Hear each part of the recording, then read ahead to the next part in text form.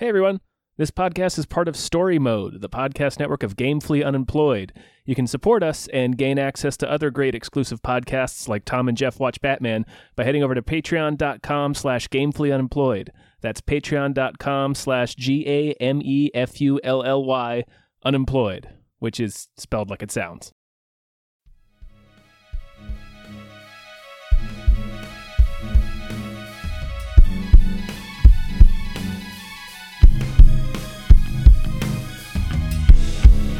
Halbkast mit Tom Reimann und David Bell.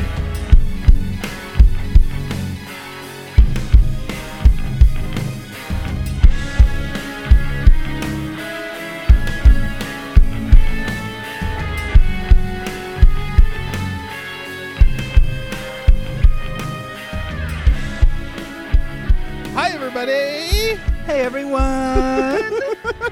Welcome to another episode of Hypecast. Hypecast, the show where we get hype about stuff and things. Oh, nailed it. Nailed it. I'm one of your hosts, David Bell. I'm swinging in to say hello. My name's Michael Swaim. Oh, Michael, thank you so much for Of course, being my on. pleasure. Guest co-host. We had Abe last time. We're getting all them beans, all them delicious beans.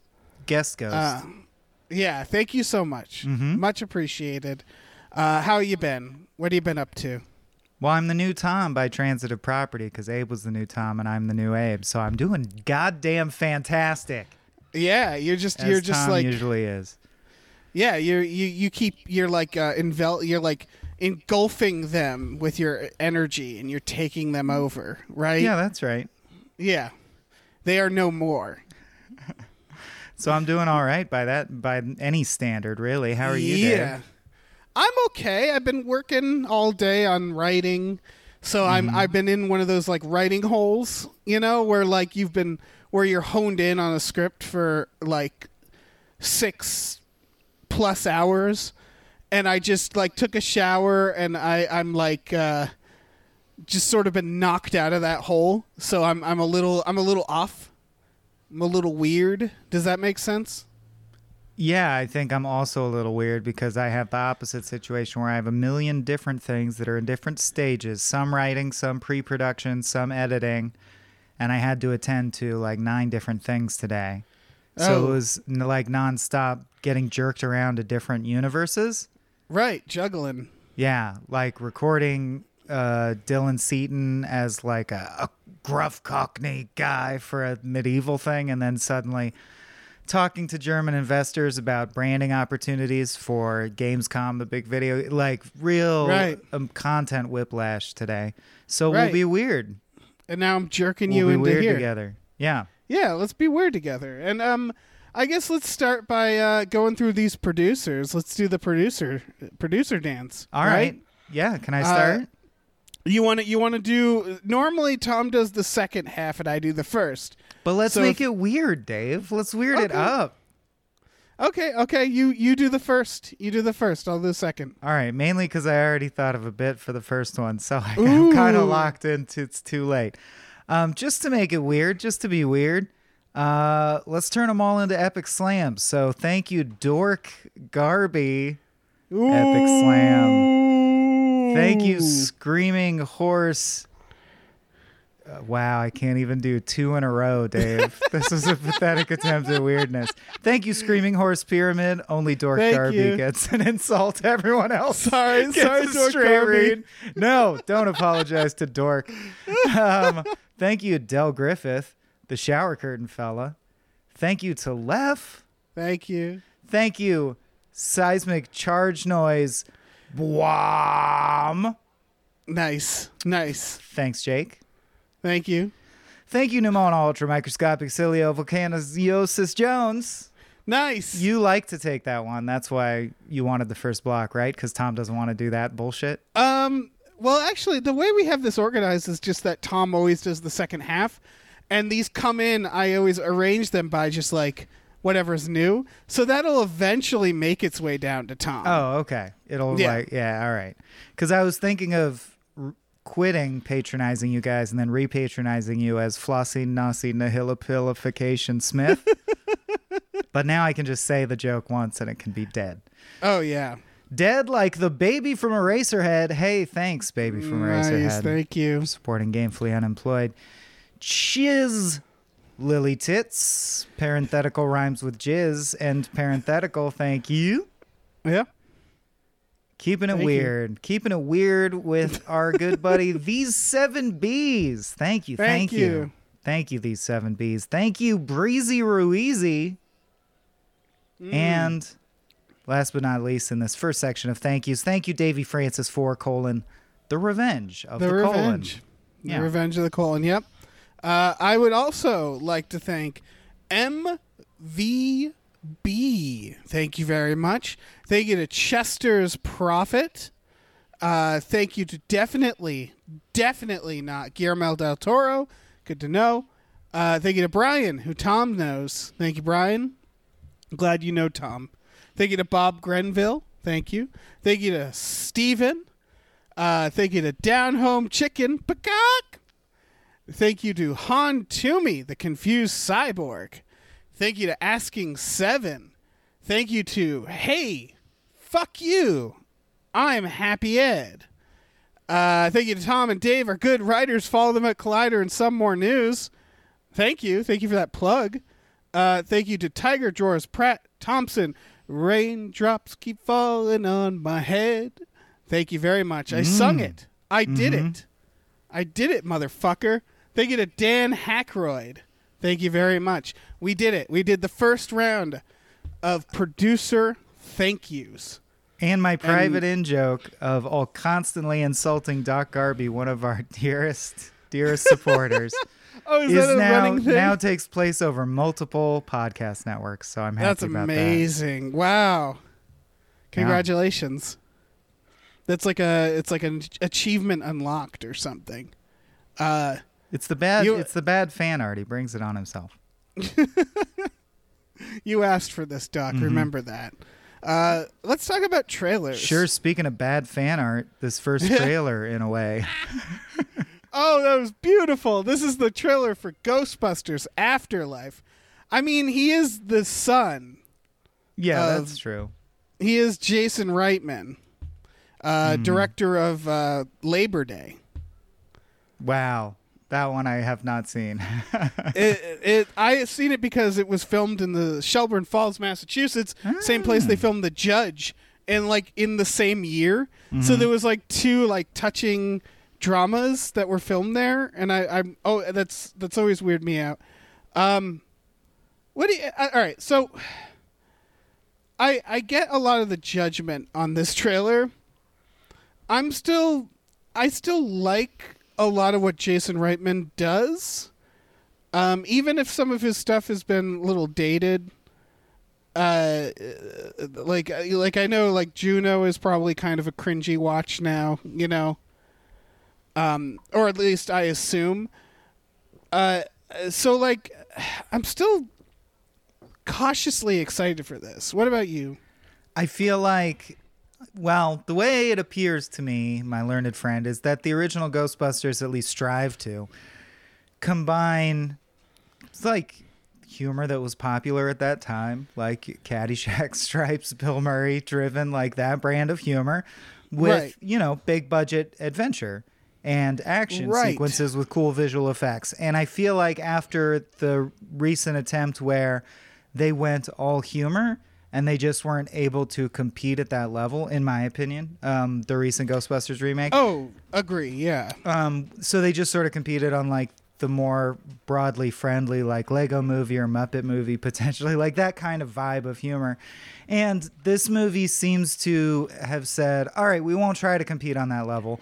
We'll just take ourselves very seriously and do the action adventure part. Like, it was telling to me that the final splash shot was, the car swooping into frame with they're really focusing on the spectacle, which is a part of the original Ghostbusters. I just think, and this might be the smartest thing at their disposal, I think it limits the potential. And then, of course, you get that teaser shot at the end where you're like, so here's what I've come down to. if Bill Murray is like in it and is providing all the comedy, and it's a mashup between Bill Murray driven scenes where he's crotchety and yelling at kids and action and spectacle, phenomenal. Well, I think it'll more likely just be a Bill Murray cameo, and they won't have that much humor. hold on. Isn't that tease at the end Dan Aykroyd? Is it? Because, well, it's just a because voice. Ray ran that bookstore. Bill Murray didn't. Well, even worse. Even worse. Yeah, I know. I think they're teasing Dan Aykroyd, which, okay. yeah, I don't think anybody really is. I mean, it's fine. He'll tell them all about aliens and 9/11 and stuff. But, like, I think here's my hope, because I agree with you. It looks like they course corrected, and studios always make this mistake where fans criticize it and they go, "Oh, so we should do the opposite." And it's like, "No, you jackasses."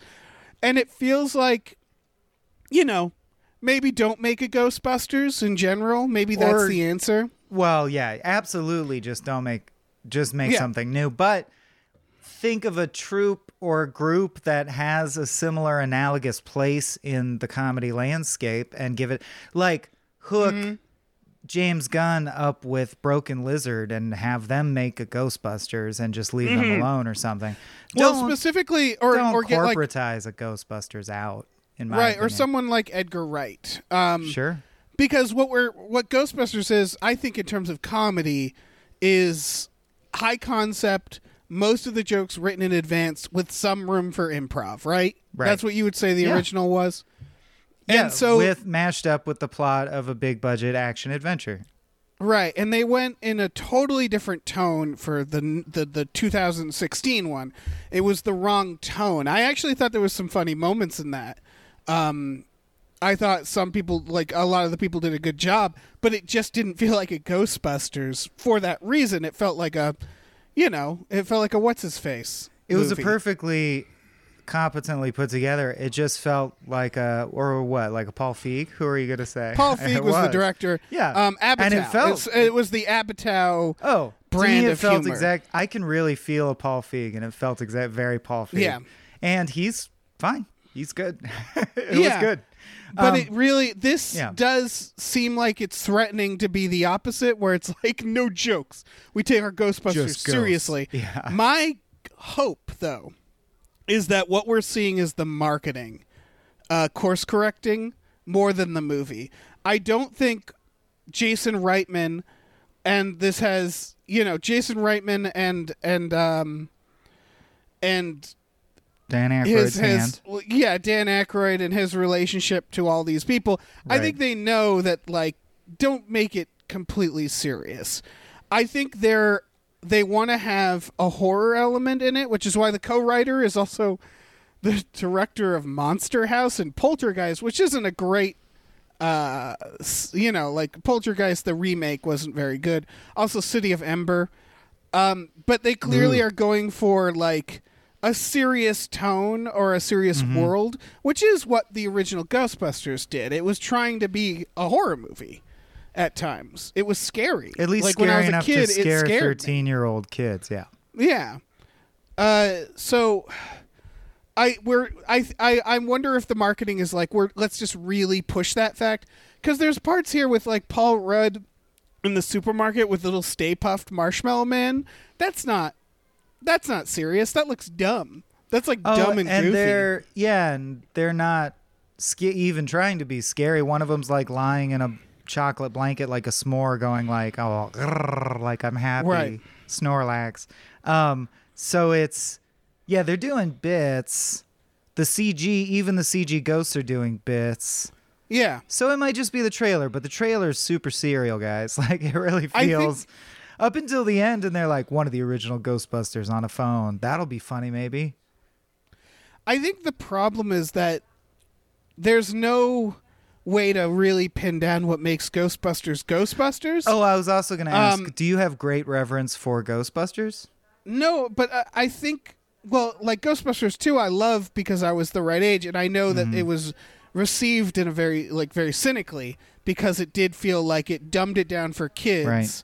Made it more of a commercial product, and I get that. I think ultimately what made Ghostbusters was probably those 4 actors. Like that, Yeah, exactly. I think that's sort of the problem. Like there's certain things you could reboot. For example, I know like Red Letter Media pointed this out first, and it's always stuck with me. You could reboot Indiana Jones pretty easily because Harrison Ford doesn't necessarily make Indiana Jones. Yeah, I'm not saying I want that to happen, but it could be rebooted, I think, because Indiana Jones is like he's just a character. He's a hat. He's a whip. You know what I mean? He has the potential to transcend because he's also Pitfall Harry or whatever. He could be James Bond. He could be a I guess Bond what or a I'm saying. Batman. Exactly. Yeah. Yeah. Well, that's what Uncharted is also, by the way. It's a soft reboot of Indiana Jones. Yeah. It's just called Uncharted. Right, and you could just make a new movie instead of making Indiana Jones. You can make, The Mummy. Who would you make Indiana Jones? I wouldn't remake Indiana Jones. Oh, all right. Yeah. I'm just saying you could. Tiffany you Haddish could turn is that the into answer. a bomb. Go ahead. Okay. No, you're right. So yeah, I don't know. This doesn't feel like that case. It doesn't feel like you can just slap uniforms on comedians. It was kind of a flash in a pan situation. It was like a really cool, neat, unique idea for a comedy that worked for 1.5 movies. So I don't know. That's right. Just give money to other up-and-coming or even established funny creatives and let them make other movies. Right. I always thought our generation, or not our generation, but like the new generation's Ghostbusters was like Shaun of the Dead. Like that felt like it's not the same movie, obviously, but it's a high-concept comedy that everybody sort of knows and loves, and a lot of people have now grown up on. Like, there are new things that can be Ghostbusters, and it doesn't have to be Ghostbusters. Well, then we win. Or like, because I would say those are the millennials, that. And man, the Cornetto trilogy beats the pants off Ghostbusters. No offense, Ghostbusters fans. Those fair. are better films. Hot Fuzz, get out of here. No, you're not. I mean, I don't know if you're right there. It's subjective, but I get it. I would say those are better made, right? Edgar Wright's a better director. They were harder to make. I can't even say Edgar Wright's a better director than Ivan Reitman. He's more that seems meticulous. absurd. It depends what you value. Yeah, it depends on what you... Yeah, that's true. Any other thoughts on this one? Not really. I hope they reveal what the afterlife is.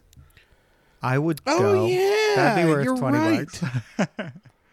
This is a Zool thing, right? Because the Ghostbusters, they don't... In fact, that's what was chilling about The Trap, is you're like, what is this nether space that these souls have been confined to? The cartoon answered it. They did. But I wonder if this will be the live action one that actually goes into the afterlife. Yeah. Breaks down the rules. Here's my prediction, my cynical ass prediction. Ghostbusters was Ghostbusters.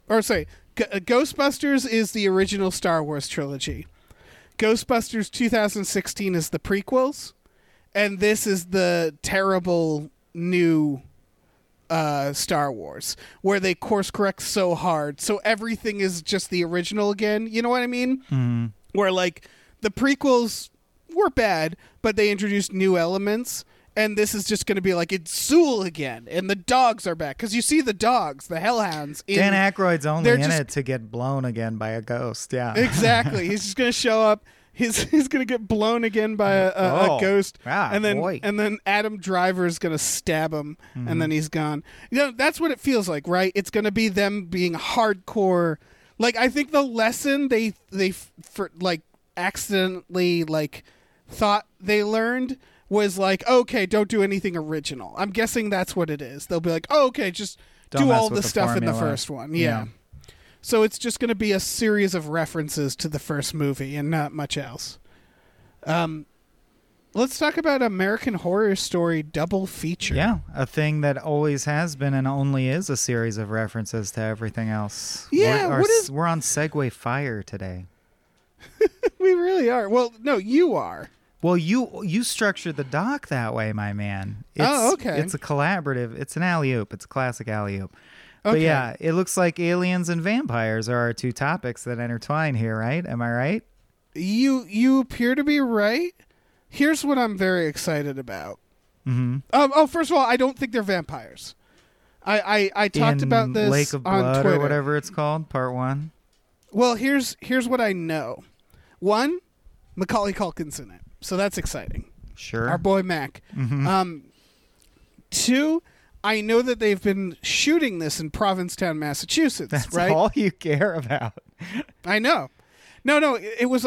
Look, every time something gets shot in Massachusetts, like the new Dexter, I have to hear about it. My parents message me or whatnot. So this one I just learned on my own. Provincetown, Massachusetts is, if you know Massachusetts, you know how it has that big dick coming out? Mm-hmm. It's the tip of the dick. It's P-Town. It is Cape Cod, Massachusetts. It's Tipton. Yeah. It is an ex-whaling town that's very LGBTQ friendly, right? Mm-hmm. And it's like a party town. So I'm guessing the like sharp teeth and stuff, I'm guessing mermaids. Doesn't that make more sense for like a whaling party town?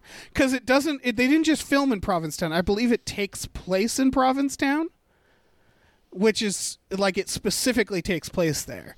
So I'm I don't guessing recall it has any to do. water imagery. Was there a bunch of water imagery that I'm blocking out?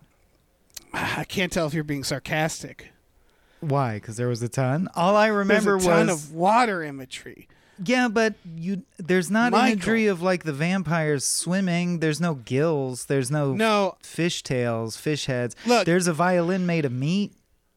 Yeah, that's the aliens are doing the violin made of meat. There's also a violin being drawn across an eyeball as a reference to Un Chien Andalou, the experimental surrealist film by Dali. Huh? Wait. What is Pretty the reference good. to that? Oh, there's Salvador Dali made a film where he cuts a No, cow's what eye is- open. Yeah. The Pixies wrote a song about it. Yeah, but what is yeah. what is the reference in the trailer? I missed that. Oh, real quick, it shows, I believe, one of the alien eyes, and someone pulls the violin's bowstring across it like a razor blade, and the eye cuts open. Oh, okay, I missed it. Yeah. Yeah, I don't know. Maybe it is stupid, boring vampires. I just think because we talked about how American Horror Story, they kind of just pull from whatever is hot, and I think there was like a brief moment with indie horror where we were talking about mermaids. We were And definitely The Lighthouse, and yeah.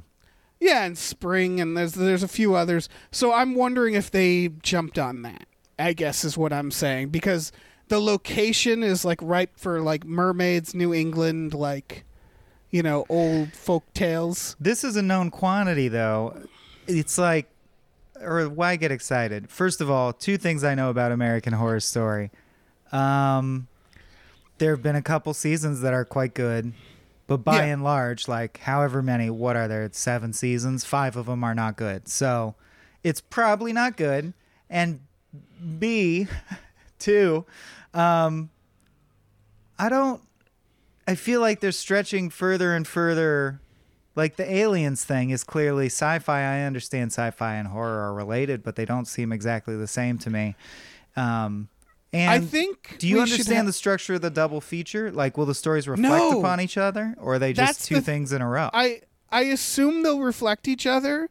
That's the thing that threw me off, because I knew about the Provincetown stuff, and then this trailer has a bunch of alien bullshit, and I'm like, oh, I don't know how the fuck that relates. I will say that Cape Cod, near P-Town, also has the sand dunes, which are very desert-like. So I'm guessing there's like, that's the transition point, at least visually, but I'm not certain. Because the alien stuff appears to be like Area 51, desert. But I'm just saying, if Shit. their whole premise is like, look at this double feature and the casts, you know, did the same cast play different characters or they're thematically related? That's already what American Horror Story is, season to season. So I'm just confused about what the double feature brings to spice up the proceedings. I have to assume there's some sort of connection, right? Between the damn alien, because everything they're doing is like, their posters are like aliens making out with But that's whatever the thing other about thing are. This show is their marketing is so crackerjack. Like their posters and trailers are works of art that are really disturbing shorts or, visual things. And the show rarely holds up to that standard. So I'll basically just wait until everyone's seen it and they tell me if it was good or not. They're specifically saying two worlds collide. So, yeah, that's what that implies. They're also really horny. Their marketing, everything is really horny. I do think it would be funny if it turns out that it's vampire aliens. I agree with you about American Horror Story in general. It's like The Walking Dead. There's a couple good seasons, and most of it is just like, meh. I have to watch this one because our boy Mac is in it, and I vacationed every year in Provincetown, so I just have to see the place from my childhood. That's not really an endorsement of this, but I hope it's good. I hope things are good. I always hope it's good because I like horror and I like the cast. But yeah. But yeah, I don't know what the fuck this is. I will say, I do think aliens are good in horror. The X-Files always made aliens scary to me, and I think we need more alien horror. Yeah, but my suspicion is that they're going to have aliens that get bitten by vampires, and I just think that's silly. I don't know why, but it's too far for me. Do you think it's alien vampire? You're probably right. I'm like, I'll buy either one separately, but together, that's just absurd, my dear. Right. The more I look at the... There's shots of vampires like swimming underwater, which makes me think, they're mer people. How did I miss again. all that shit? But they do look like fucking vampires, and they look make like out with aliens. But they're always in the water. You keep seeing them in the water in the promotional stuff. So Murder I don't aliens is cool. Yeah. I don't know what the fuck. Maybe it's Atlanteans. For some reason, I could buy a melding of the undersea, that unknown, pioneer, frontier, that unknown frontier, and space. So I could see aliens and mermaids melding more easily in a story than vampires. I just feel like aliens are about abduction, vampires are about seduction. They don't match. They're too matchy, but they don't quite match as themes go. Yeah. I don't know, man. Well, you do aliens and kidnappers. Yeah, just like dudes with vans, you mean? Like, yeah, a whole race of them, like, out prowling the night. Yeah. Like they're a class. I was thinking, like, Prisoners. If Prisoners had a midpoint or third act twist where aliens abduct one of the prisoners. Oh, yeah, fuck or it. something. Yeah, I don't know. I would buy that more easily than vampire bites an alien and he becomes a vampire alien. That's all. Right. I mean, what are the odds? That would be cool. I don't know. Vampire, because aliens, as far as we know, they're just like people with technology, right? Well, unless you go all in, because, I would like a unified paranormal movie where the premise is like, almost Cabin in the Woods vibes. Like, a group of aliens are busy planting Sasquatches and they get bitten by a werewolf vampire, and now there's a werewolf vampire alien on the loose. Oh, hell yeah. Something like that could be fun. If you're going to go all the way in. Well, that's like the X-Files universe, because that's all those things exist in the X-Files universe. Yeah. So, yeah. That's true. You wonder why Mulder it's funny that at any time Mulder could stop and go, Scully, while we're hunting this voodoo zombie, vampires are also real. I just think that's interesting to think about. They're real right now at the same time. Just kind of blows my mind. Yeah. Back to this Turns voodoo out zombie. I was right about everything. Every single thing that we've wrote about in folklore. All right, was correct. Scully. Oh, fucking right. Can I get some benefit of the doubt? Let's talk about this next trailer. Sure. The Card Counter. Yeah. This, for me, I don't know about you, is completely resting upon the fact that Oscar Isaac is in it. Yeah, and presented by Martin Scorsese, right? That was this one? That for me, that doesn't indicate a good movie necessarily, but yes. And And no, of course, for Willem me Dafoe. either, but it does for many folks. So I just thought that people should know that it's presented by Marty. Right. Yeah, I think that's why she was on my mind. Tiffany Haddish looks good in this. Oscar Isaacs looks good in this. So, Cyclops, the kid who plays Cyclops in X-Men. Yeah. I have He's the certain kid in genres this. that are a blind spot for me. In real life, gambling doesn't get me that much. And so movies about high-stakes gambling, similarly, I don't take those stakes very seriously. Unless you're James Bond and you have to, like, dip outside to shock your heart back to life. Like, I need Right. something additional. And this seems like it's just, he's got to play cards Here's- really good or he'll get his legs Yeah. broke or whatever. Here's the thing about playing cards. It's boring. Like, that's the thing. Boring to watch. Yeah, like, and so you have to do it dumb. Like, for example, in this, they're like, so you're a card counter, and then he's like playing poker, and like that's not you can't count cards while playing poker. That's not how poker works. Like, I've known a few like professional poker players, and there's like mathematical calculations you can make, but You consider for the the deck to most have part- like plus and minus charges, right? Or like have high potential or low potential at any given. That's is what I've heard. it's basically you calculate pot odds, and it's just Okay. basing your hand versus all the possible hands that could beat your hand versus how big the pot is. That's more or less what I've figured out. Is there's a mathematical calculation that tells you basically like when to raise or fold and or call or whatnot based on what you have and what the other, like everything that could beat you. And it's more of like a very long term calculation. Well, So that's like what you they sit said and you in the- play for 5 hours. In the trailer, it's mostly waiting. It's like a stakeout. Yeah, which yeah, seems true. he does. But like, for example, when that Bond example in Casino Royale, when Bond wins, if you go back and watch the hand that he wins on, it's one of the dumbest hands. He wins with like a 5 and like 7 of clubs in his hand, and that's like a hand you would never even go in on See, with I'm high bored stakes already. pokers. Cards are boring. Exactly. Cards are boring, which is why movies make it up, which I am for. So, I don't know. I think this is more probably about he's a card counter, and then it seems like Willem Dafoe put him in jail, and Cyclops wants his help. And I think Yeah. it's going to be more about some sort of bullshit like that, right? Where yeah, like they're doing a crime. cooler or Yeah. just any like Vegas down on your luck, gotta survive one crazy night of hardship coming your way, Sonny. Right. I should note this is written and directed by Paul Schrader. I think I said his name right. Who wrote right. Taxi Driver and Yeah. Raging Bull. So, and First Reformed. So, yeah, he actually does have some cred here. Yeah, and First Reformed was totally He like dir- entrancing. yeah, he directed First Reformed as well.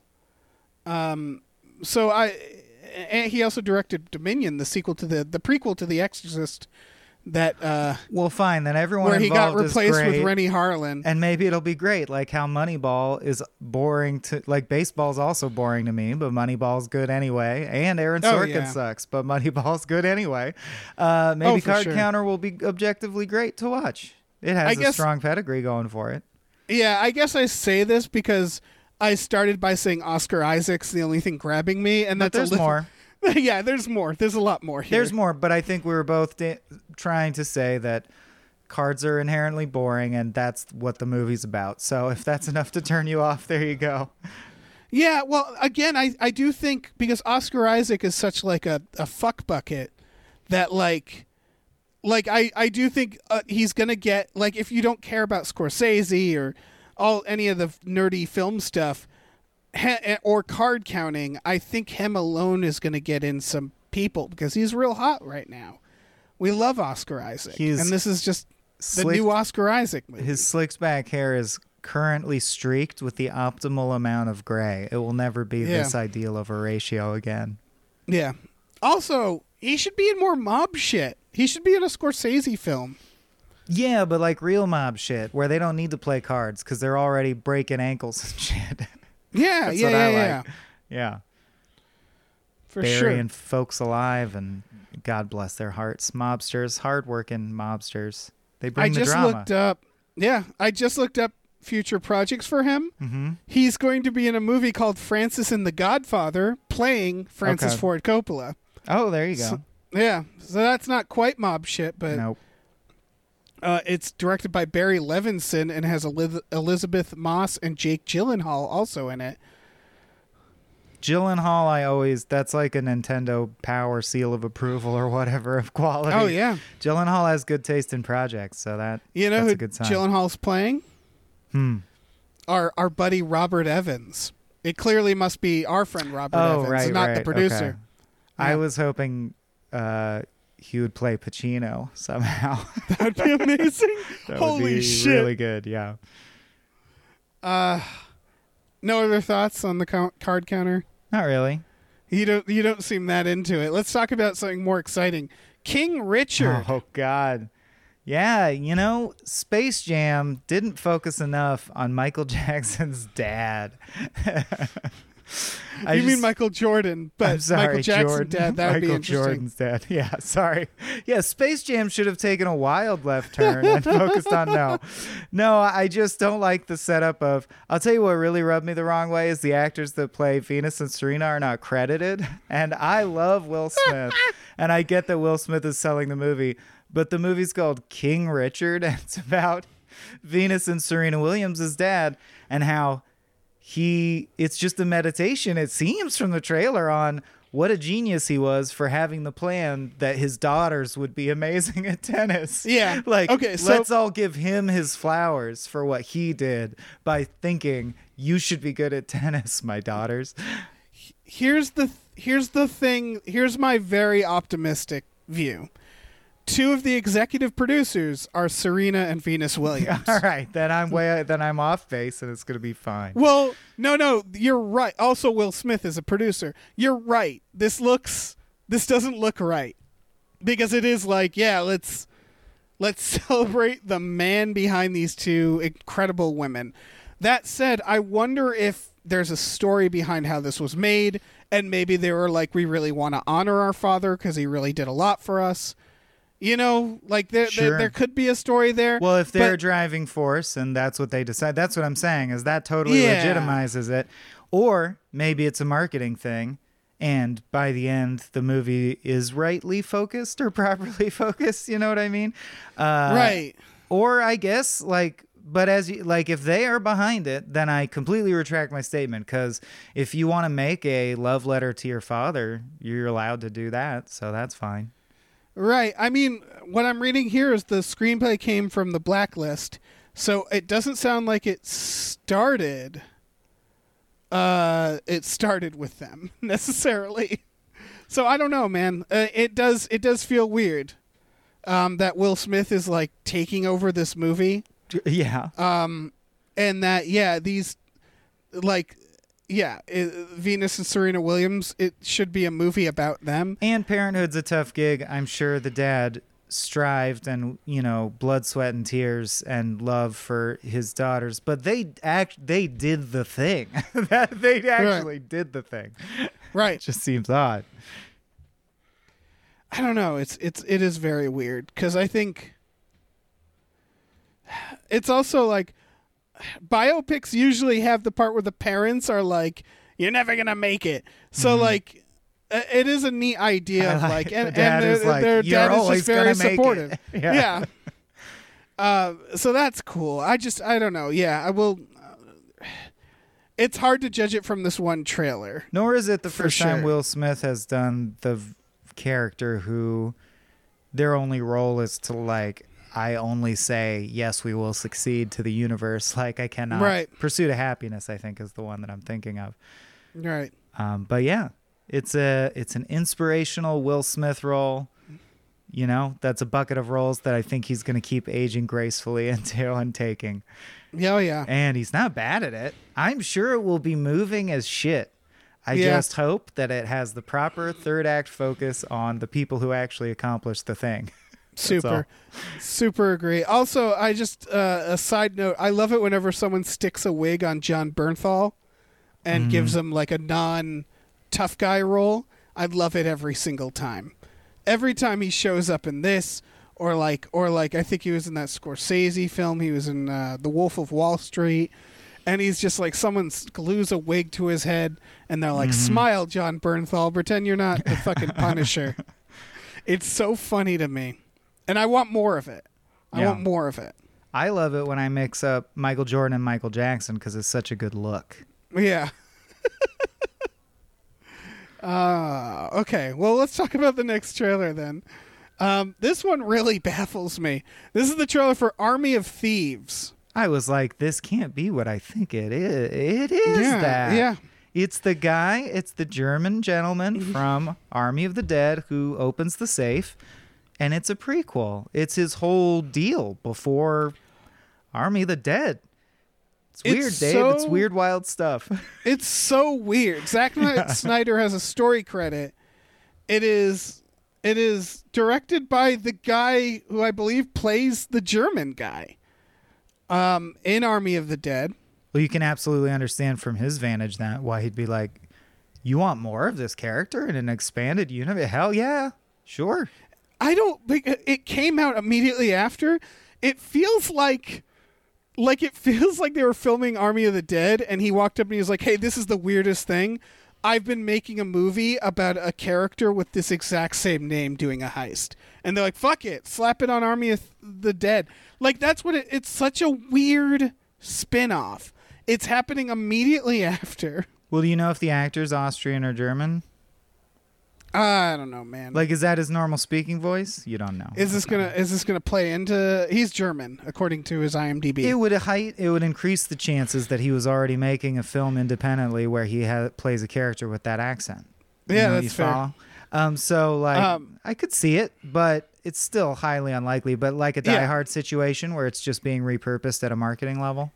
I don't know. I honestly don't know how the hell this thing happened. The writer is also the writer of Army of the Dead, so I'm guessing it's. They're also writing Army of the Dead Lost Vegas, a TV series that's coming out next year. Was Army of the Dead crazy successful?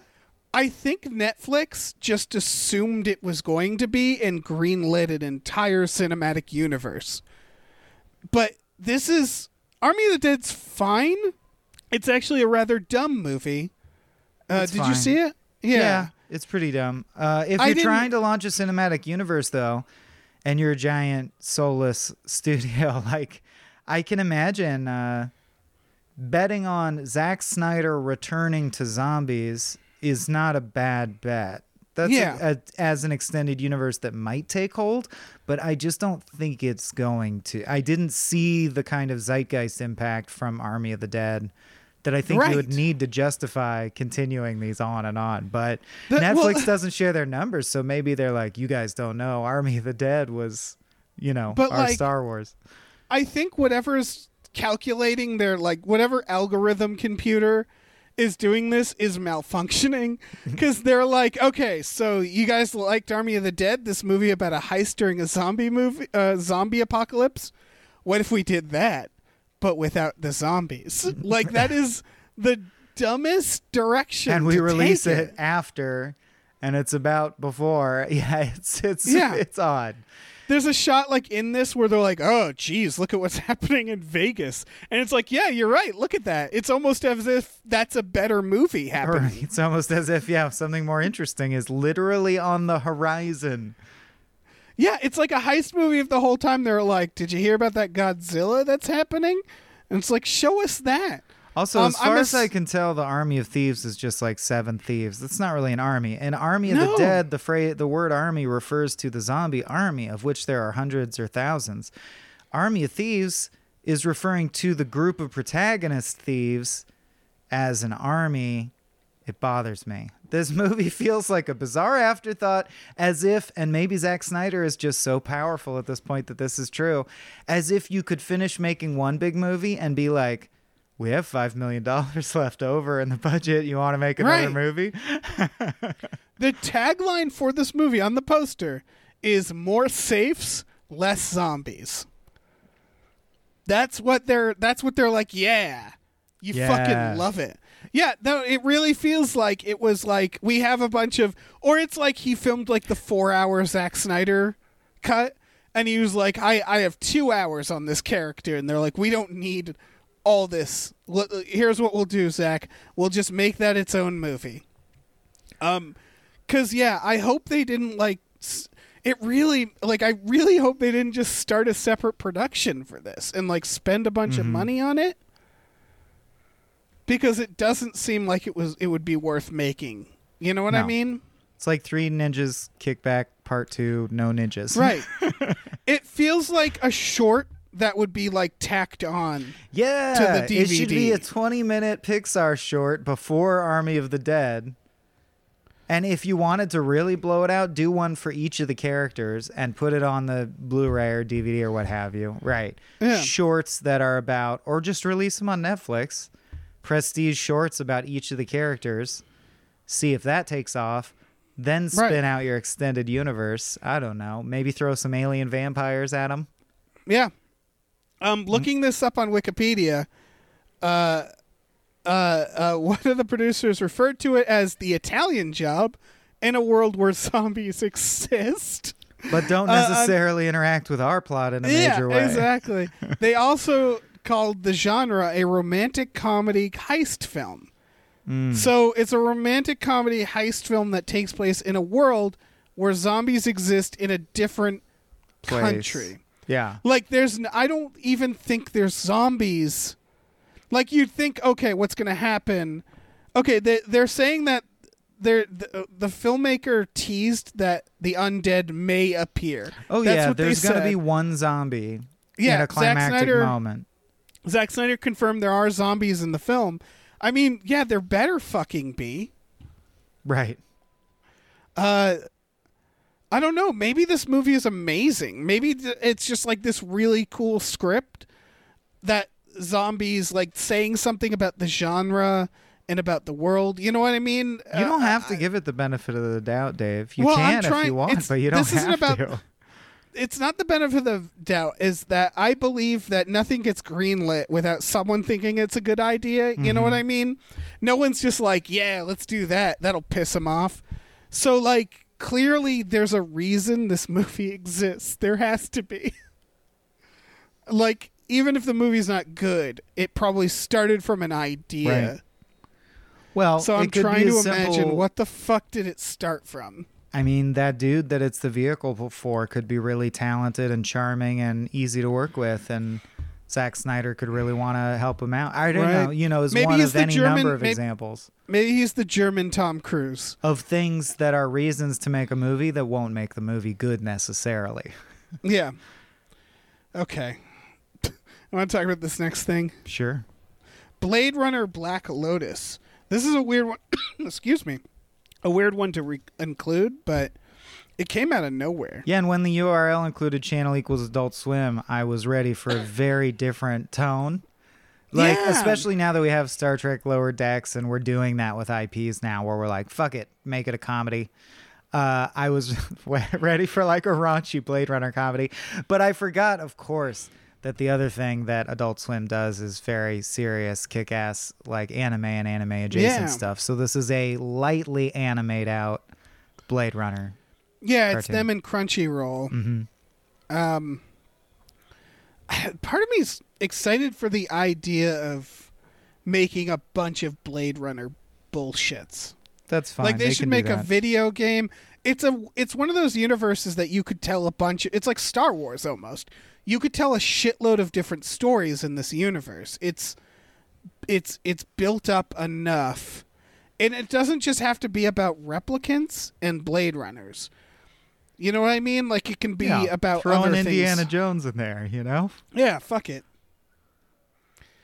I don't know, man. I have nothing else to say about this other than like the animation doesn't look great, but I like where their heart is. I don't think I don't think the animation looks great. I think all the dialogue that was featured was painfully like every line in the trailer you've heard 1,000 times before, like Yes. I don't think I'll get through it alone. And kill them all and shit like that. Yeah. So I don't have super high hopes also because I've never found a Blade Runner thing to be rivetingly like action packed. Blade Runner 2049 is probably my favorite Blade Runner thing, and it is not riveting and action packed. And Black Lotus looks like it is trying to be riveting and action packed, so I just don't know how well it'll meld. And if it is a riveting action packed like thing about a robot fighting for its life, I didn't necessarily even need that to be Blade Runner related. Seems like that could be anything. Yeah. I think I'm excited about the idea, not this specific thing, but the idea of living in the Blade Runner universe a little more. It feels like entry level cyberpunk, and there's a lot of other I just want a Snow Crash show, Dave. Just give me a Snow Crash anime. Come on. Okay, I will. I'll greenlight it. Done. All right. Next trailer, The Night House. Oh yeah.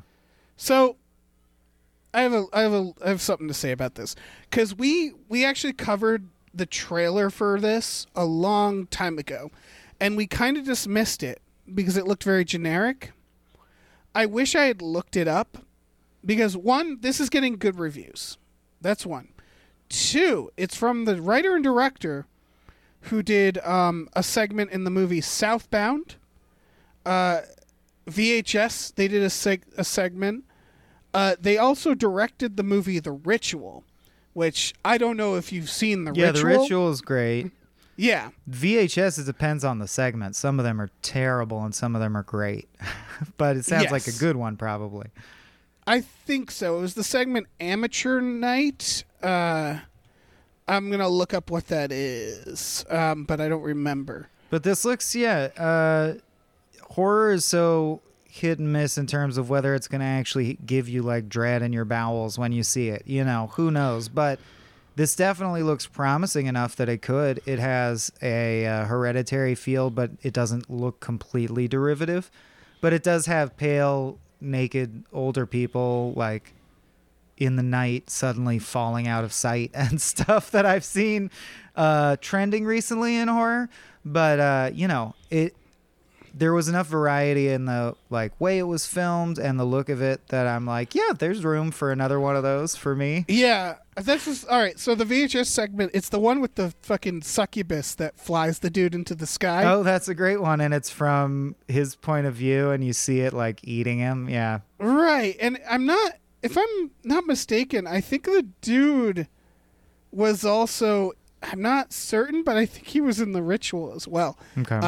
And The Ritual rips. No, you know what? I don't think that's true. But here's the thing. All right, The Ritual isn't, story-wise, it's not a particularly amazing movie either. It's got, like, tastes of Blair Witch, and, like, Apostle, any culty things. Yeah. But it's the fucking look of that movie. Right, and the monster when it's finally revealed, yeah. Exactly.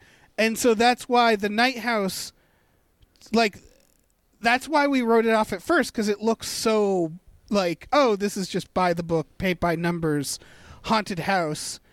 It's called like The Night our House. current version. Yeah, the Hereditary-esque version of that, yeah. Yeah, and now that I know who directed it, I'm like, shit, I want to see this more than anything. Because this movie, like, yeah, what makes or breaks it is the visuals, you know what I mean? And from this director, I'm thinking the visuals are going to be great. It reminds me of, like, have you seen Caveat yet? That's a good horror movie that came out. No, I want to. That's not a particularly, like, original premise either, and in fact has some really stupid ideas. But it doesn't matter because the movie visually is terrifying. And so it's like, it doesn't matter. Yeah, horror is a sensory experience. It can be both. Like, you can be conceptually filled with dread because of the matters being discussed and how much trauma the characters are in. But also, you can just be like, nope, that looks scary. I hate that. Yeah, exactly. It can be as simple as that, yeah. Caveat has a lot of that. A lot of me literally going, oh, nope, I don't like hate that. Thing with the big eyes or whatever. Why are you, yeah. This director is also doing the Hellraiser reboot, which I now apparently have to see. So this is like one of 6 horror directors out there that I've been like, oh shit, I love everything they do. So So you're even more The excited. Nighthouse. You said it's the one you most want to see more than the next one, Dave? What's the next one? Because the next trailer is wild, and I'm very excited about it. Oh, it's Lamb. That's right. So I made a reference to I made a you reference because I feel like this should be called Who Fucked This Goat. Mm-hmm.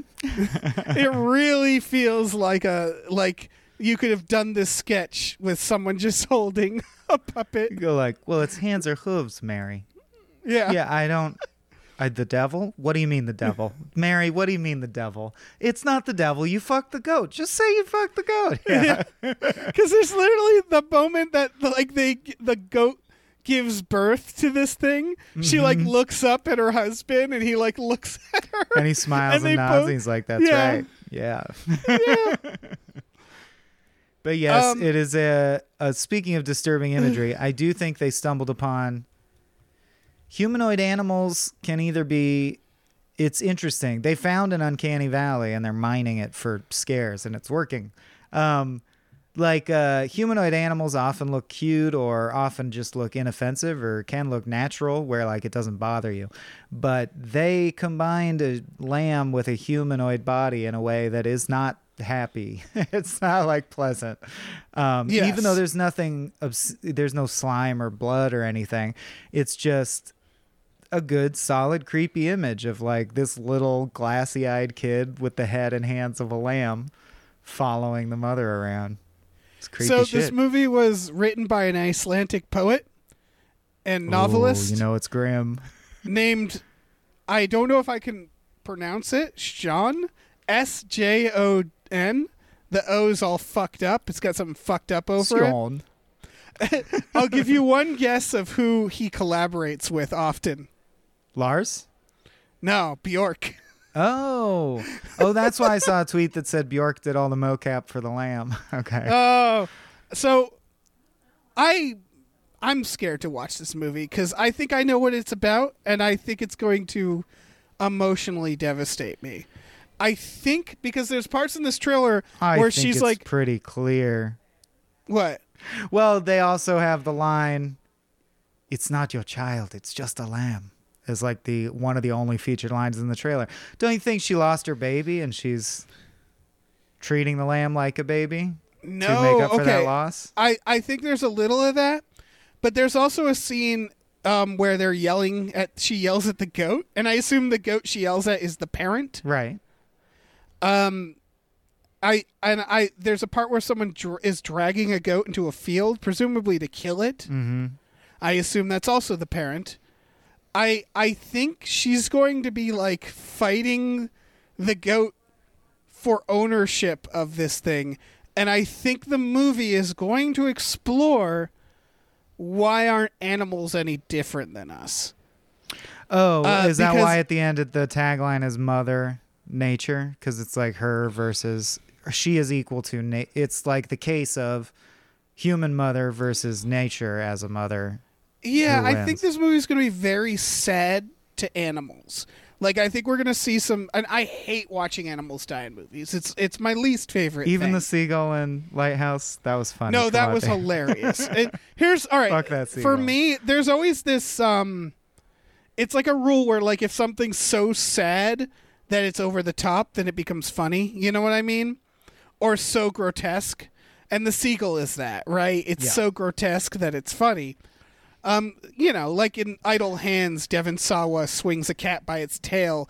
The cat's clearly a dummy, and he throws it out the window. That's funny No, but like because True it's so Grit, over the riding top. the horse to death is very depressing. Exactly. Yeah. And I think this is going to have a lot of that Stuff like that. Sure. Yeah, I think this is going to be exploring that idea, kind of like the movie The Fly, the original. do you rather, think where there's- it's like kind of this like, is the lamb, is it alive? Does it have a soul? It's got it's got the brain of a lamb, but it's got the heart of a human.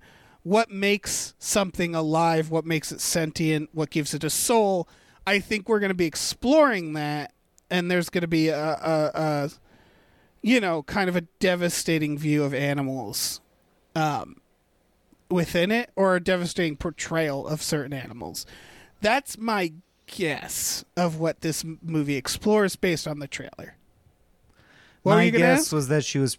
I'm wondering if you think there's any unreliable narrator component or it's a dark fable, like magical realism. Like, do you think the lamb is real? The little lamb kid? I don't think it's gonna matter. I don't think the movie's. I think as far as the world of the movie is concerned, it's gonna be real. I base that off the fact that it's written by this dude who writes with Bjork. Right. Like, you know, I'm guessing it's gonna be like a fairy tale, you know. But I'm sure the characters are gonna be. They definitely seem concerned that they have a lamb child. Mm-hmm. Yeah. Or do you think it's a gritty like prequel to Lamb Chop's Play Along? I think it's the origin story of Gritty. Yeah? Yeah, the mascot. Yeah, sure. He fucked I would that love- goat. Yeah, fuck that goat. Someone fuck that goat. It doesn't seem like they're like it really should have just been called Who Fucked This Goat.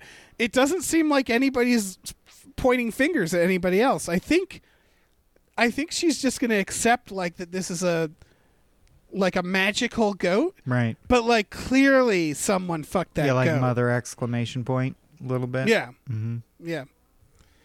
I don't know, man. I'm sold just on the vibe, though. I'm into it. I'm into it too. I think it's going to be like that Nicolas Cage Pig movie where everybody's going to go watch it expecting to have a real romp, And it'll be really bleak. and it'll be really bleak It's and Icelandic. serious. What were you expecting? Yeah. Oh, That's the God, tip-off. yeah. Have you ever sat down and just watched an Icelandic movie? Yeah, that's bleak shit. It really is. They have a thing going on with them. It's so it's because it's like Alaska everywhere, Mhm. right? And like that's their It's beautiful but spare. It's Yeah. a modern sensibility, aesthetic, if you will. yeah. God, I'm trying to think of Iceland. Did you ever see Noi? Noi? Nope. Noi. That's a like early 2000s Icelandic film. It's brutal, because again they're all brutal. Should we move on? Sure.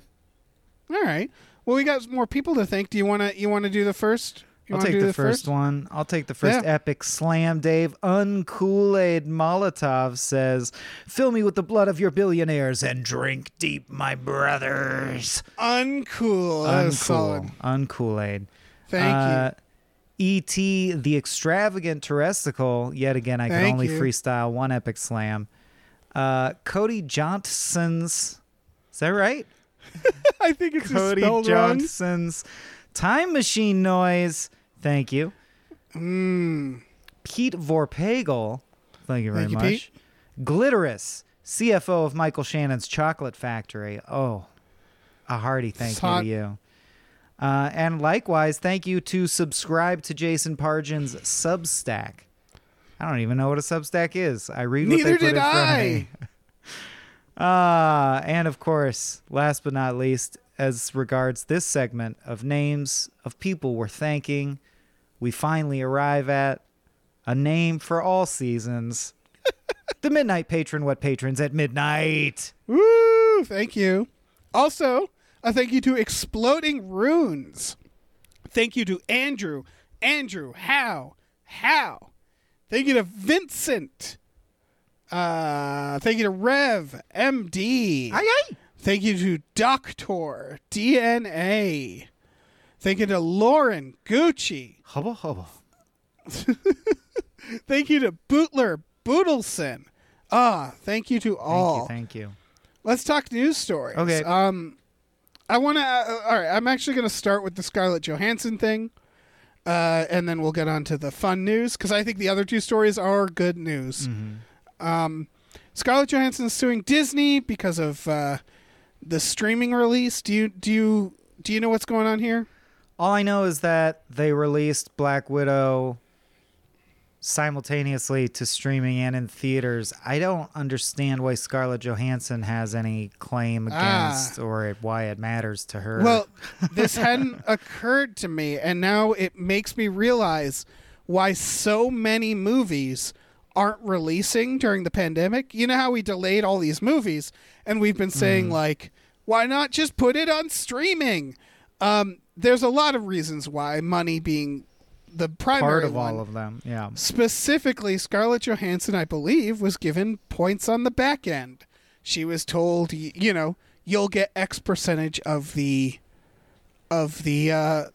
Oh, because I know recently a coalition of like theater owners also published a public letter saying like, we think it stinks that you released it on streaming, and Disney was like, fuck you. So yeah, what are you going to do about it? Yeah, this is the difficulty that they're in. Is I think, you know, what happened was they saw the pandemic as an opportunity to be like, well, we can push our streaming platform.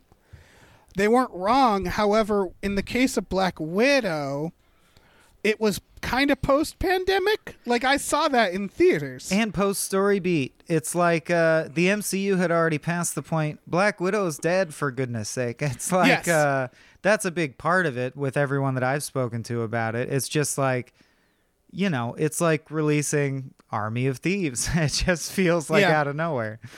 There was a lot of hot takes. I saw people like, not hot takes, but like articles of people like, why did Black Widow not do well? And it's like, because you killed her character off years ago. And this prequel doesn't do anything for that.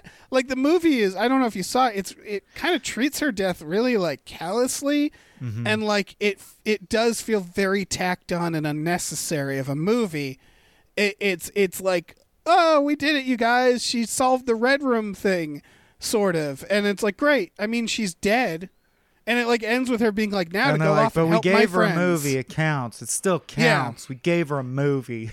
Exactly. It was like too little too late. They should have given this to her after Iron Man 2, for Christ's sakes. But also, as far as like, ScarJo is not even my ultimate symbol of like, man, it's good to see her win one. Like, I don't really care if ScarJo thrives. It's a very rich person suing a very, very, very, very rich company. So, like, yeah, I guess I'm on her side. Sure. She's slightly, always see she's the less Disney rich. taken down a notch. That's always good. I think what it is, here's what it is that I hope they don't settle, and I hope she sues and wins, because that'll set a precedent that'll, you know, set a good direction for how streaming works. Because what we're seeing is kind of the equivalent of like Spotify for actors. You know what I mean? Where it's going to be a lot of this. It's going to be a lot of people doing movies for like back end stuff that'll then just go on streaming and they'll make no money. Right. It'll be a way for studios to not pay people. And not just actors, of course, but like, you know, writers. And not just actors who are at a point in their career where they can get points on the back end, which is not common. Right.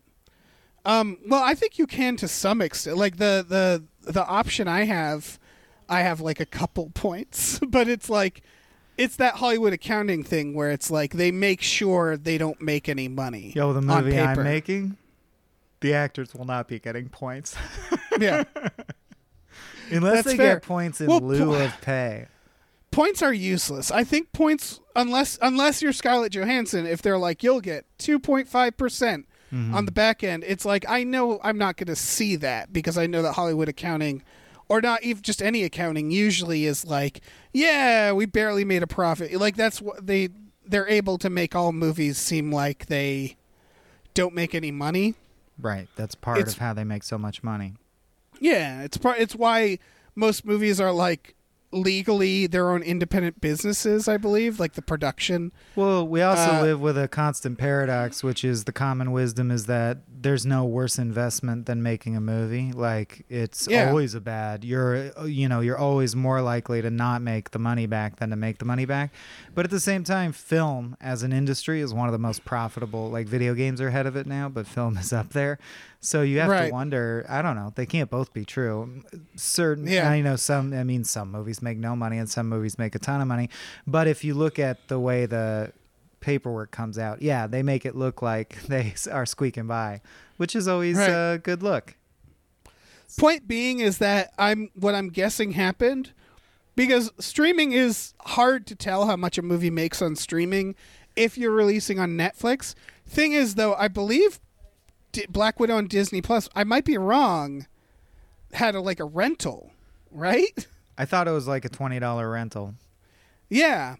So you could, it's a $30 rental. Yeah.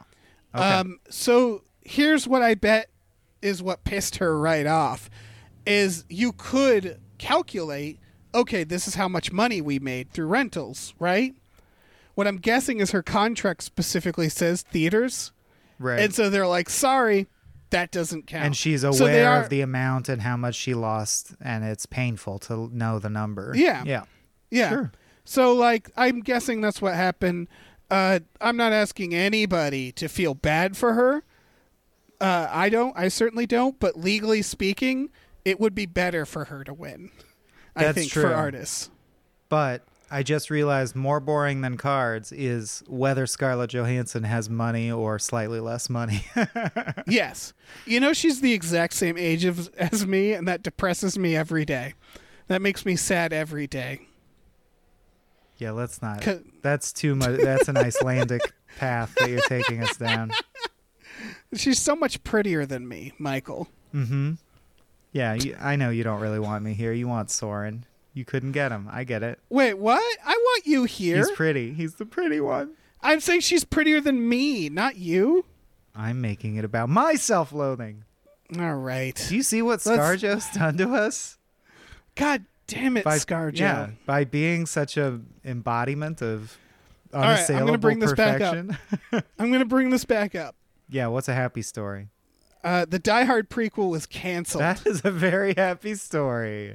That legitimately makes me happy. Even if it's just because it was merged with Disney and Disney dropped it from its schedule, I'm still glad it's not happening. I heard that they filmed a whole Die Hard prequel, and then they realized the lead actor was using his German accent the whole time, and they just changed Mm-hmm. it to be an Army of the Dead prequel.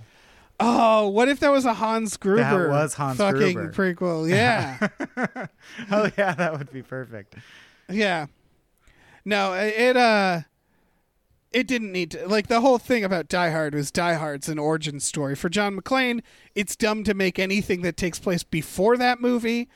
I wish that's why they canceled it, but they probably just canceled it because they did math and was like, we need to get rid of this. Well, it's like, what But, would the grizzled, too old for this shit super cop be like if he was younger? Well, he would be a super cop with no defining characteristics. He'd just be a Right. good cop. But That's boring. the fundamental point of Die Hard is look at this cop get thrown into an adventure that he never was prepared that he's for. not cut out for. He can't be in his Yeah. prime. It's not the point Right. of him. Yeah. So the idea that he had some other crazy adventure before Die Hard kind of negates the point of Die Hard. So, yeah. I'm glad it's canceled. Me too. I hope it never comes back. I hope Scarlett Johansson somehow profits off of its cancellation. Yes. I hope she shorted that movie. All right. Next story, I would like to talk about a prequel that should happen. This is the new Predator movie. This is what I thought you which- were going to say was the happy news. This is great. This is the happiest news. This is being titled Skulls, I assume after the Misfits song, and I assume Predator fights the Misfits. But more likely, based on what I'm reading, it's actually a period piece about the first Predator to arrive on Earth. I'm guessing it'll be the origin story to that pistol, that flintlock pistol in Predator 2 that the Predator gives Danny Glover. So You you're remember that? thinking the age of whaling or like what time period? Yeah. Okay. I'm hoping it's on. I know they covered it in one of the comics, one of the Predator comics, the history of that flintlock pistol. The age of sail. I want to see it adapted. We've said multiple times on this podcast and others that this is what you should do with Predator. Well, see, unlike Die Hard, Predator's thing is it doesn't matter. You could put it anywhere, Yes. at any time, as long as there's a predator there. That's what Well- about Predator. Also, as long as they're outgunned, that's Yeah. the whole thing. Same with Alien, is that an Alien movie or a Predator movie, the whole point is that neither of them are actually that formidable when you have like army drones and stuff. You have to put them in a place where the people have trouble, where they're like, we don't have any Right. guns or we're trapped. So a period piece where they have like stupid old guns and they're fighting a predator, perfect. That's the best idea. Yeah, I'm almost sad that that's the earliest point in canon that they came to Earth. I guess they could always write their way around it, though, because I'd like to see, like, ancient Egyptian predators. Well, I'd like okay, to see for- dinosaur times predators. Oh yeah, for the record, Dude, were predators big game hunting dinosaurs? That would rule. well, for the record, the flintlock thing is not necessarily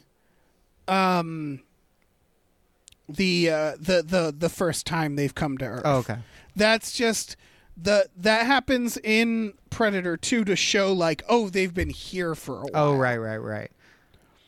But there's still a chance for it to be, because all we know is it's going to be a period piece about the first predator on Earth. So it could be, man, just slaughtering a family of Neanderthals mercilessly, and they're just That like would be amazing. confused and sad. They don't understand why this is happening to them. I would Right. love that. Oh yeah. Some other things is that this is apparently already almost done filming. Nice. They just really snuck this up on us. It might be heading straight to Hulu, although honestly, I'd like to see this in theaters. Honestly, I know I just said it as a joke, but now I am imagining like Far Cry Primal or like a predator versus a very crafty Neanderthal and a movie with no dialogue whatsoever. Oh, could that would be fucking amazing. awesome. Yeah. Yeah.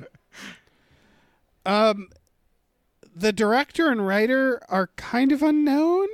The director did an episode. He did the pilot of The Lost Symbol, Yeah. which I don't know if you watched last Typecast. It's the Dan Brown TV Oh, show. Yes, I heard the episode, yeah. Yeah, he also directed 10 Cloverfield Lane, which is a good movie ruined good. by being a Cloverfield movie. Yeah. Does it even, are you saying that the ending itself bothers you, or the fact that they called it as an afterthought? it was legitimately its own indie film. Yeah, I don't even mind the ending being out of left field. I think it kind of works, but there was no reason for it to be called Cloverfield Lane, yeah. Yeah, I think Cloverfield's one of the worst movie series because it actively made movies worse by literally making movies worse. Well, the Cloverfield Meaning- paradox is one of the worst goddamn things I've seen Yes. in a long time. It feels like you ever play a made up game with a child where they keep changing the rules. Like that's what Cloverfield feels like, where they're like, well, but this also in this. And so by taking this like legitimately good indie film about people in a bunker and tacking on this like Cloverfield bullshit, it just like felt like it, like muddied it. And Yeah. then the series, it made a like an indie film that could have been remembered just like an installment in a bigger, shittier franchise. You know what I mean? Mm-hmm. But I'm glad this person's making Predator. So, shit, I want to see this. Yeah, I Wanna still see it haven't real been bad. to a theater. I need to go see that Green Knight boy. Yeah, Green Knight. I'm excited for that. I'm seeing that in a few days. Oh, nice. All right, that's it for news stories. Shall we thank some more people? Sure. Party people? Can I start Yeah, you can with start. my patented epic slam for Tux, aka Sucks? Ooh. Thank you, Tux. Epic slam. Ricky Cilantro, thank you, Thank and you. an epic slam to you. Epic slam for Norm from Cheers, Thank you. but a thank you as well. Thank you, Space McNulty. Thank That's you. right. Only the first one gets an epic slam. The rest of you don't Yeah. deserve it, which is an epic You- slam in and of itself. Oh, shit. Oh, great. It's that guy. We love you, that guy. And we love Nolan Mayton. And we thank Thank you, Nolan. you. We thank you, vaccinated. Yeah, that's right. Vaccinated man, Andrew McGuire. Thank you. Thank you, AJ. Thank you. Thank you, Tip Drizzle. Woo! Yo. Nice. Thank you to Burrito Mouth. Thank him. Thank you. Thank you to Miss Voidus. or Mrs. Voidus. Thank you to the ghost of Dave Thomas. Thank you. Thank you to Aaron Burser. Thank you very much. You. Thank you to David Knife Boot Henson, MBA CPA. Thank you to Christopher Robert Sparts, Esquire. Thank you. Thank you to Mackenzie Fuck Shuffling with Willem Dafoe's confusingly large dick. Chill. Thank you. Thank you to Vaccinated J. Thank you. Thank you to Pie Guy. Pie Guy. Pie Guy. I wish they could put the vaccine in a J.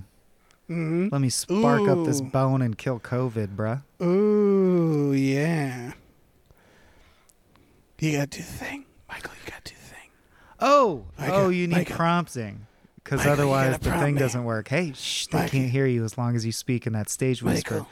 But I have a Michael. question, What? as Surrogate Tom, that I feel What? the audience might also benefit from. What? David, do you have, to wrap up the show here, maybe a movie that deserves more hype? Oh, funny you should ask, because I do. I didn't even need to be reminded to remind you of that. I know. Thing. You did a great job. Thank you. This, I think everybody's going to see this one a mile away if they've been paying attention to the internet, because this has gotten somewhat. I a was little aware bit of hype. this. It looks Yeah. amazing. Yeah, we got to talk about Phil Tippett's Mad God. Now, Phil Tippett, as you know, famous dinosaur supervisor on Sure. Jurassic Park, Dino Wrangler. became a meme. Phil Tippett is the person responsible for a lot of the stop motion animation you grew up loving, stuff in RoboCop, the motherfucking chessboard in Star Wars, etc. He is a very, very famous stop motion artist. He was originally going to be doing the dinosaur effects in Jurassic Park before CGI. He's amazing. You love him, even if you don't know his name. And he made a movie, but rather he started making a movie in the 80s after working on RoboCop 2. And then 20 years later, he was like, oh yeah, I was making a movie and I was interrupted because of Jurassic Park.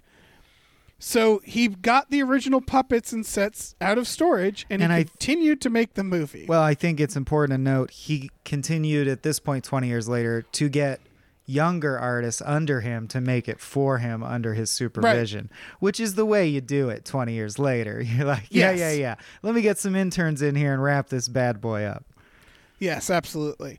Mad Dog is described as a paradise lost for the nuclear age, unfolding as a corroded diving bell ascends amidst a ruined city, and the assassin emerges from it to explore a labyrinth of bizarre landscapes inhabited by freakish denizens.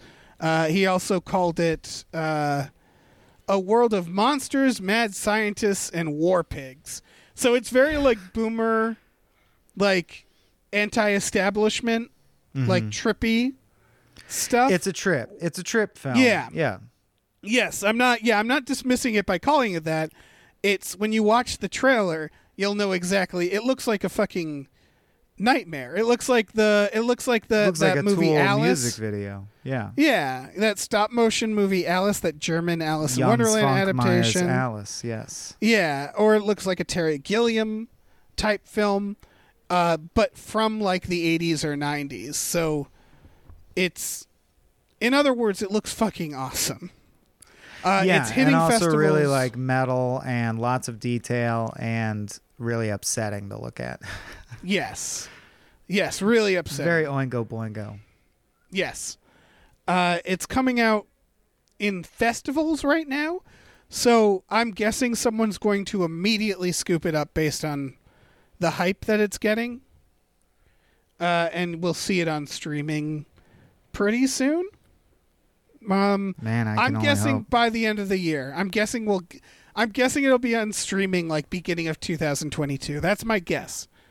It looks so fucking cool. So everybody go out, Google Phil Tippett's Mad God, and just Google Phil Tippett if you haven't. Yeah. Yeah. But it's true. Stop motion does have a unique ability to be creepy in its own special way.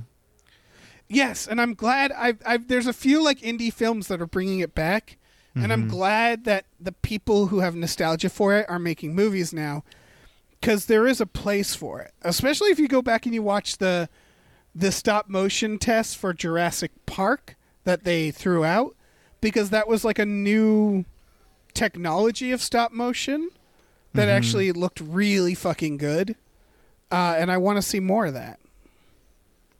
Have you ever seen the Academy Award-winning stop-motion short Balance? No. The Mad God trailer reminded me of it. It's really great, and I'm going to send it to you as soon as we wrap up here. Oh, please do. Please do. But that's it. That's the sode. Nice. Okay. We I'll did send it. you that link. Send it. Yeah, please. Michael, thank you so much for being my guest co-host. Thank you, man. It's my pleasure and my honor, and I want to apologize for those epic slams. I had a few root beers in me, and things got, It got a little goo-goo. dark, yeah. Things went haywire. I'm glad you said it. I'm glad you said it. Went a little hinky. What can I say? Yeah. Do you want to tell people what you've been up to, where people can find you? As I what's going on? As I said, I'm doing all kinds of shiz, so it's hard to keep straight. But two places you can find out about all of it are on Twitter at @Swaim_Corp, where I usually keep people abreast of what I'm doing, because it's too much to say right now. And if you want to catch all of our Small Beans content, where I host a number of other podcasts about things like this and other things, that's over at patreon.com/smallbeans. Nice. And yeah, Dave, have you figured out what Star Trek to pair with our next Futurama? Because I saw the email chain and I was gonna respond to it soon. I swear. Oh, good. Yeah, I'm not sold on the ones I've been pitching, so I don't know. All right, I'll give it a think. I've been all right, kind of putting that on the back burner. When are we recording next? Monday. Oh fuck. Yeah. Okay. So okay, that's I'll think about that's it. a show Dave and I do together, and that's a hell of a lot of fun. So look for that as well. Yeah, that's on the Small Beans, and it's also on our Gamefully Unemployed. It alternates. If you go to patreon.com/gamefullyunemployed, that's one of the exclusive podcasts on there. Well, not exclusive because it's also on Small Beans, but we do have Tom and Jeff Watch Batman and Fox Mulder is a Maniac. We also have a Teespring store, gamefully-unemployed.creator-spring.com. If that's too confusing, just go to www.gamefullyunemployed.com and it'll redirect you there. We have all sorts of t-shirts on there and posters. Or just Google Teespring Gamefully. That's what I do. Yeah, do that. That's fine too. Whatever gets you there, or just fucking live your life. It's fine. Don't wear a shirt. Don't Why wear a shirt. Oh my God. Yeah. Don't wear a shirt. What a good idea. Just nip all the time. Yeah, nips out. All right. I guess say goodbye. Nips out. Bye.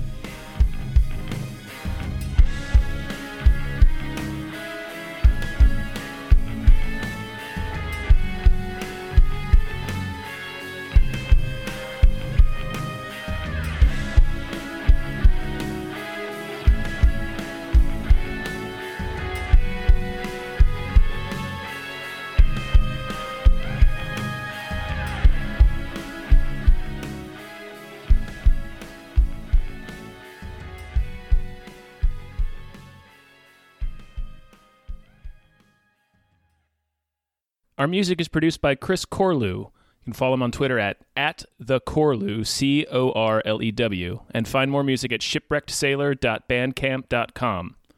Our artwork is produced by Justin Brown.